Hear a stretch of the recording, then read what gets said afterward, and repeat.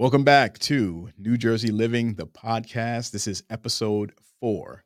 And today, this has been one of those days I've been looking forward to. It makes me think back to one of those iconic 1990s hip hop songs. MCs act like they don't know. And the line was in there that says, "This is the one you've waited all year for."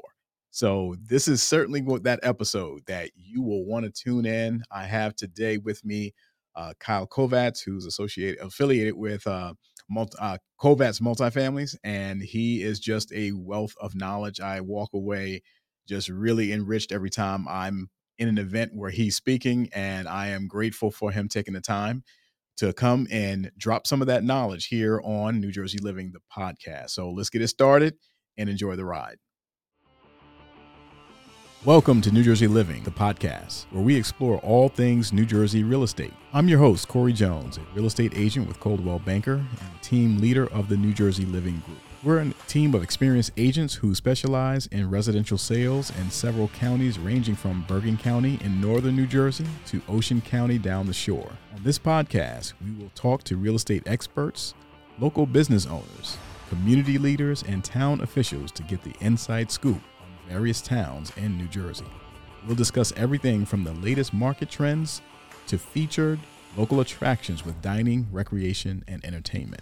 Whether you're a current resident, a prospective buyer, or just curious about New Jersey real estate, we have something for you. So sit back, relax, and join us for a conversation about all things New Jersey living. All right, as I said, we are here with Kyle Kovats, and I'm going to just let Kyle drop in a little information about himself, introduction, just so we can get a feel for who he is and what he does. All right, Kyle, welcome aboard. Thanks for having me, Corey. Appreciate it. So, yeah, as Corey was making mention of, I'm Kyle Kovats with Kovats Multifamily. We are a company that buys apartment complexes down in Texas, Dallas and Houston in particular. We currently own and manage a little over 1,100 units down in Dallas and Houston. We previously also owned in Phoenix. We sold our last property out there back in November of 2022. I've been involved in real estate since 2011 when I first got licensed. Started off doing rentals in the Hoboken market. And then after that, started doing brokerage in the North Jersey burbs, starting around like 2013. 2016, I was named to the National Association of Realtors 30 Under 30 that year. Once I did that and I started making, really good money selling homes, it was around 2015 or so when I started really getting actively, involved in real estate investing, from everything from subdivisions, flips, Airbnbs, 2 to 4 family apartment complexes as both a limited partner and general partner in syndicates. And that's majority of what I focus my time on today. Got it. Yeah, that 30 under 30 is something very familiar to me. My broker, who Kyle knows, Mike Panisi with Coldwell Banker, is another one in that group, and he is a upcoming guest actually. And I believe, Kyle, you all have something coming up pretty soon, right? If I'm remembering correctly. Yeah, next fall, actually, me and Michael are the hosts for the 30 Under 30 annual alumni event, which we'll be hosting in New York City. So we're Great. pumped about that. It's an honor for to work alongside Michael to be able to put that together. Absolutely. All right. Well, so today we're going to dive into commercial market and just general investment, because I know you, again, you have a wealth of experience and knowledge in that area. And with what buyers, investors are looking at specifically right now in this environment is the challenges that commercial real estate is currently experiencing. And I have both clients and listeners and viewers who are looking to either venture out or are currently in that investment space and want to be able to kind of see what the forecast is, right? So that's where I'm want to lean into you just to see what you see right now in the current market and where things are going. Yeah, so I mean, current market wise, a lot of turbulence is ahead. Really, really rough. I'm no expert with offices. I think everybody's probably well aware of the bleak outlook of office right now. We're seeing some office properties trade for 10-20% of what they traded for just a decade ago. What I really pay attention to closely is multifamily in particular. I can tell you, and here's a chart that'll show that to you. There's 4.5 trillion worth of commercial real estate debt outstanding in the country. Of that 4.5 trillion, 1.5 trillion of it matures by the end of 2025. And of that 1.5 trillion, there's about 682 billion of it that is just multifamily alone. The issue with that I think we're all well aware of is interest rates are a lot different today than they were, 2, 3 years ago, 10 years ago. Definitely. So a lot of these people, when they first bought these deals, they might have bought with an interest rate and or at one point refinanced to a rate of 3, 3.5, 4.5%. And right now you're looking at rates of 7.5, 8%, 9% from some lenders. So it's a really challenging environment because you've had, cap rate expansion. And when cap rates expand, as you can kind of see on a chart here, valuations go down. Cap rates and value are inversely correlated. So in an ideal world, you're going to buy at the, highest cap rate possible and then sell at the lowest cap rate Right. possible. Well, right now, due to interest rate expansion, cap rates have expanded, which pushes, valuations down. And if you're in a situation right now when you have to refinance, banks are really tight with lending right now. We remember the, banking turmoil we had back in the spring and, March, April, right? With Silicon Valley Bank and things Right. like that. Right. A lot of banks got tight after that, really, really tight. So really, they're not as loose as they used to be as far as like, we could, cut you a break on this, cut you a break on that. Now it's like, look, maximum leverage we're going to give you is 65% loan to value ratio. We're very tight. We need to see at least 1.25x debt service coverage ratio. And if it doesn't, match that, we're not going to be lending you money. So these people who have great performing loans right now, but they're hitting a maturity, it's unique because the distress that I believe we're going to see this cycle is typically distress means you have like a 70% occupied property. There's deferred maintenance. It's been filled up with bad tenants because they just tried to fill it with anybody they could fill it up with. Right now, you have properties 90+% occupied, being managed quite well, has good tenants in place, but they're just facing a loan maturity. And there's nothing they can do about that. And they're being left with one of two options, really, and neither's a good one. Those one or two options is sell at an inopportune time to sell due to where rates are, Right. or refinance and having to hit up your investors for money to bring to the table, and could be a significant chunk of money to the table too. So it's really choosing what's the best of two bad scenarios. Understood. And when we talk about maturity, is there a general time frame on how these finance packages are structured? Like, yeah, I know you mentioned maturity a couple times. Are we talking what, 5 year, 10 year? What are we talking? Yeah, so for these loan maturities, again, about 1.5 of the 4.5 trillion outstanding is maturing by the end of 2025. Now, a lot of those loans are loans that were just taken out in the past 2 or 3 years on floating rate bridge debt. Right. And floating rate bridge debt, if you took one out, even 2 years ago, we took out one, and fortunate we bought a rate cap on it to mitigate our, upside risk on rates. Okay. But there's a lot of people who didn't take out rate caps, so their rate started off at like, let's say, 3.25.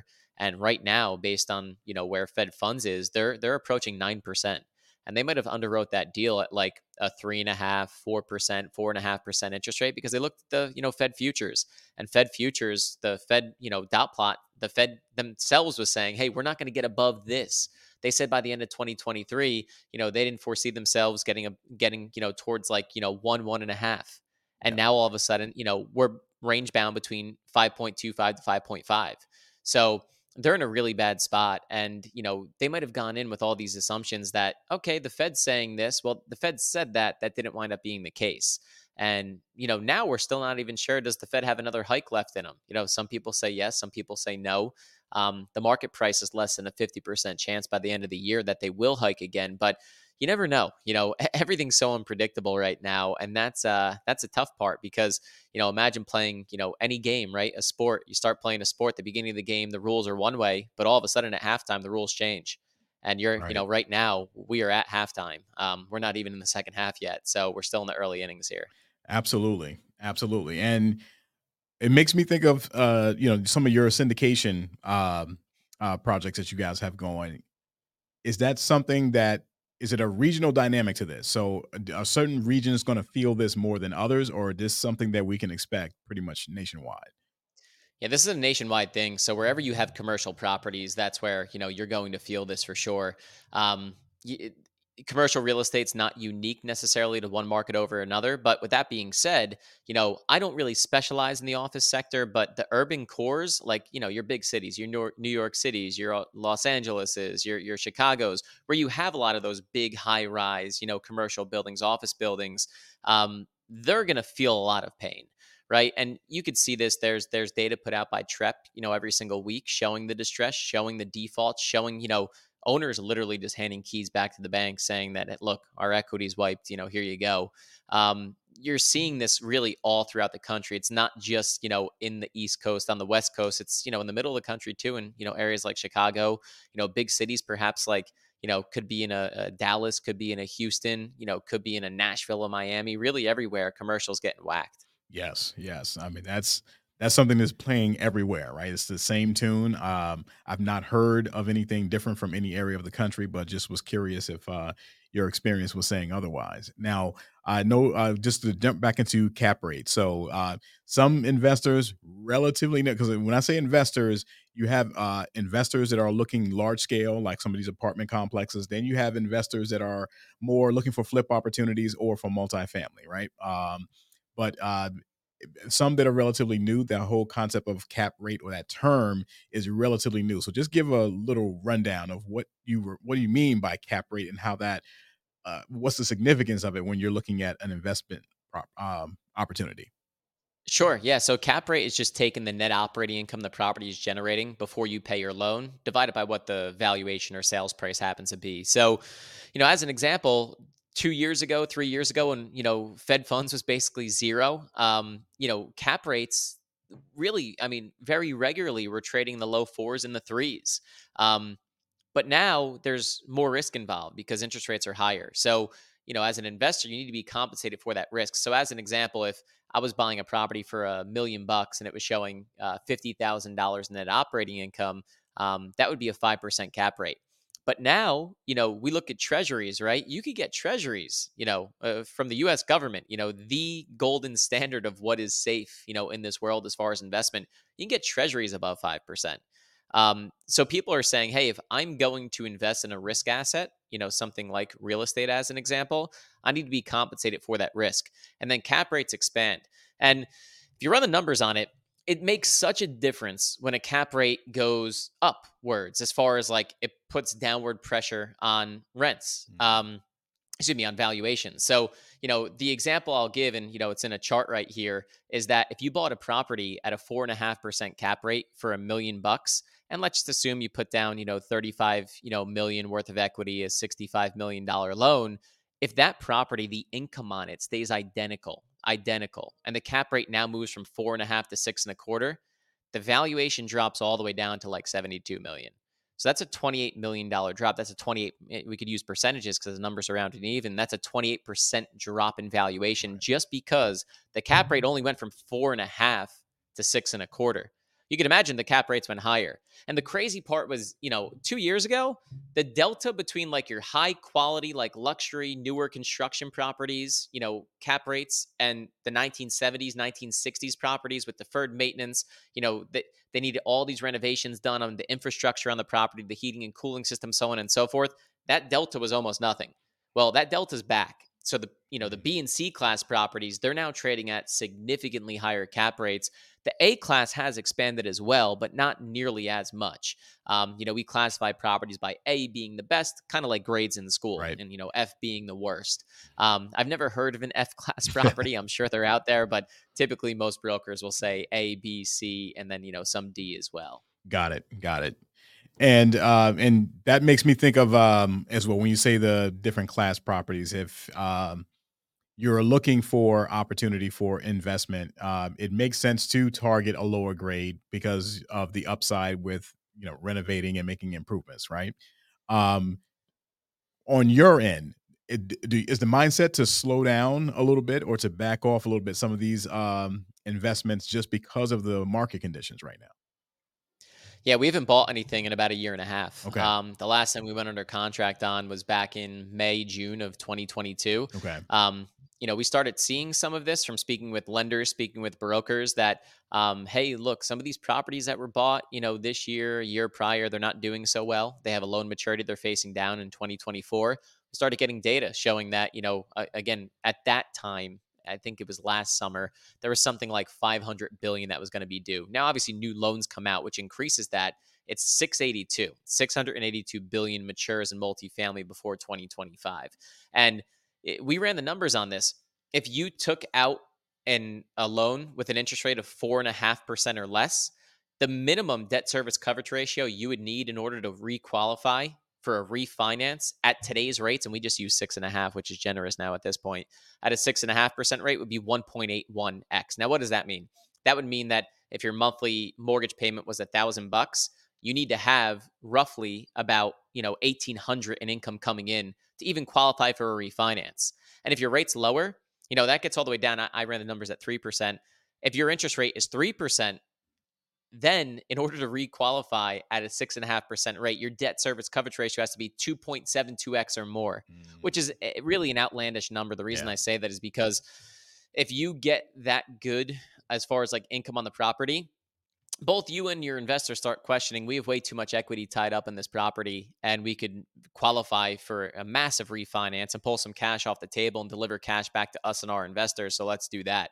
And it's a very common strategy that people use. But, unfortunately, what's happened this time is the Fed has raised rates at a faster pace than they ever have before. And, they really caught a lot of people off guard because remember, their forward guidance as recently as December of 2021. And, you could see it here in the Fed funds chart from them. Their forward guidance, showed that by the end of 2022, they were basically going to be at zero. By the end of 2023, they were going to be, around like, one or so. Right. And, it changed. It changed drastically. And when it did, change that drastically, it hurts a lot of people's underwriting. It hurts a lot of people's deals, and it's unfortunate. But for a lot of people, it's going to mean forced selling. And when they are forced to sell, they're likely going to have to sell for a pretty big haircut. Yeah, no question. Now, for someone in that investment space, a pause or a shift of some kind is warranted, right? And if you are, what is your alternative? Is the type? Of course, you're as you mentioned a couple times already, you're not so much into the office space, kind of uh, market, if you will. But if you're peeling back a little bit and you're taking a pause, do you take a shift to something that's more like, say, multifamily properties that you can buy and manage or potentially flip? Is there an alternative? That's what I'm getting at. Yeah, so I would say my pause is ending right now. Okay. And the reason I say that is because, we've paused for like the past 18 months or so, waiting for this, and we are starting to see it. So it was more or less like an anecdotal thing. It was a theory thing that we had, based on the information that we were gathering, and then we started seeing it in some of the data. But now we're actually starting to see it come. We're starting to see some of these distressed properties hit the market. We're getting, hit up by brokers saying, "Hey, I got this deal." The owner, was kind of hesitant to bring it to market because if it doesn't get the bids, then they're afraid that, they're going to get kind of exposed here. So, Mm, would you be willing to buy this off market? You can get it for, less than the price that they bought it for in 2020. okay. And a lot of the times it's because it's been mismanaged. Unfortunately, they haven't managed it properly. They've gotten occupancy down, again, that's the early ones that are coming on. I think next year you're going to see distress coming on the market. That's not true distress. The distress that comes on the market is going to be properties that simply just hit a loan maturity. I Mm, actually was just looking at today. There's this newsletter called CRE Daily, and they put out all this different data. Something along the lines of 62% of all new troubled loans are simply just troubled because they're hitting loan maturities. It has nothing to do with anything else. The properties are cranking right now. They're doing really well. They're collecting income, as they normally do. It's just they're facing down a loan maturity. And due to where interest rates are right now, getting financing now versus getting financing 2-3 years ago is a totally different story. So the number that it was actually in this morning's newsletter, 62% of the loans that are facing trouble in CMBS is simply because loans are facing maturities. got it. So, and when it comes to distress, it's not so much the physical condition; it's that, right? It's just the maturity Exactly. dynamic. All right, Yeah, and it's just a maturity wall. and by and large, did they take? And when we're talking maturity, we're saying they were adjustable rate. Is that what it? That's what we're saying. Some of them, but not all of them. Yeah. A good bulk of them that are coming up next year, they are floating rate debt. But even if they were fixed rate debt, like if you were fixed, but you were only fixed for 5 years, Okay. between 2019 to 2024, you might have been able to fix in 2019 for 4.5. Okay. We took out a loan in 2019. I know our rate on that was like 4.7 and change. So, assume they might have been able to fix at 4.5. But now, if the rates stay where they are right now, when we're recording today, where you're around 7.5, it's a totally different environment. So, even if they've grown income, over the past few years, which pretty much most properties that were operated properly should have, Right. they're just in a really tough spot because where rates are, debt, loan proceeds get cut by the lender, which means you got to bring more equity to the table. And that means calling your investors and, making a capital call. And nobody wants to do that. Nobody wants to make a capital call to their investors because that's frowned upon. What's more frowned upon is, losing investor money. But Yes. that's obviously the thing you would never want to do. But capital calls, you would try to avoid them in all circumstances as well. Yeah. Not a great situation, right? Not a great space to be in to have to call and Right. ask for a little bit more Yeah. money, right? So if I'm understanding correctly, by and large, we're talking about a 5 year uh, term before maturity, right? What is the strategy or the plan then going in? Is it that by the time maturity reaches, it's going to be sold off by that point in time, or is the expectation to refinance prior to that? So the bulk of multifamily loans will be between 5 to 10 years. Okay, It'll be a 5 to 10 year loan on a 30-year amortization schedule. So even though the loan's only 5 or 10 years, you're paying it back as if you borrow the money over 30. right. And the more interest only years you can get, the better because it juices your cash flow. Um, the thing why a lot of people opt for shorter term bridge debt in the commercial space is because unlike the residential 1 to 4 family space where I could take out a loan today and I could refinance a year later. There's no penalty for that. In commercial, you have prepayment penalties. Okay, So if you prepay that loan before it hits maturity, you get hit with enormous prepayment penalties. To give you an example, we had a loan in Arizona that we sold this property back in November of 2022. We had to pay a 7-figure prepayment penalty on that. wow. Now, with that being said, the numbers still worked for us because we bought it for 11.6 and we sold it for 25. Okay, So, it was numbers that just made sense net effectively for us. But the good thing that people like with the bridge loans and the shorter term loans is bridge loans in particular don't have that prepayment penalty attached to them. So, you could sell 2, 3 years later and not have to worry about that 7-figure prepayment penalty. So they got really popular because as people were selling properties and getting whacked with these 7-figure, prepayment penalties, they were like, hey, we're losing a ton of money, selling these properties. So why don't we look into a loan option where we don't get hit with a prepayment penalty if we're going to hold it for 5 years? And that is part of the reason why people went into bridge loans. The other part of it was because leverage got cut significantly by the two main lenders in the space, which is Fannie Mae and Freddie Mac. Back in 2021, 2022, some cases they were, only qualifying you for 30% leverage, which is, very low because if you're buying a property for 10 million, only getting a $3 million loan, got to bring 7 million in equity to the table. It's going to hurt returns. But again, in hindsight's 2020. In hindsight, you would have said, well, damn, maybe we should have done that. Maybe we should have, locked in that, just 30% leverage at a 3% rate, right? right. But again, at that time, Fed funds futures look totally different than what they look like now. Got it. Got it.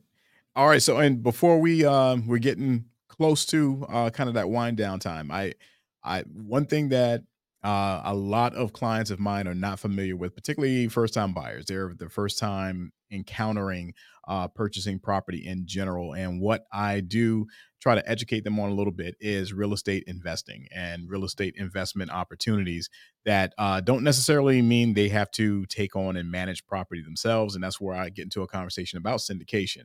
Right. So I just wanted to have just a little piece that you can kind of give a quick rundown of what syndication is, what it's about, how it operates, and some of what your personal experience has been with it. Sure. Yeah. So the best way to explain syndication is it's basically like investing in real estate without doing any of the work yourself. If you're a limited partner investing into a syndicate, like a passive investor. So I started investing in syndicates back around 2015, 2016. You can invest in any type of syndicate for like self storage, industrial, data centers. I like multifamily personally, just because I have a very simple mind. And for me, it's heads in beds. And I know that there's a lot of people who need to put their heads in bed. So it's simple, it's very easy to understand. So historically, looking at the numbers, it usually, has produced between 16 to 18% average annualized return. My portfolio has been significantly higher than that. And let me just preface it by saying this.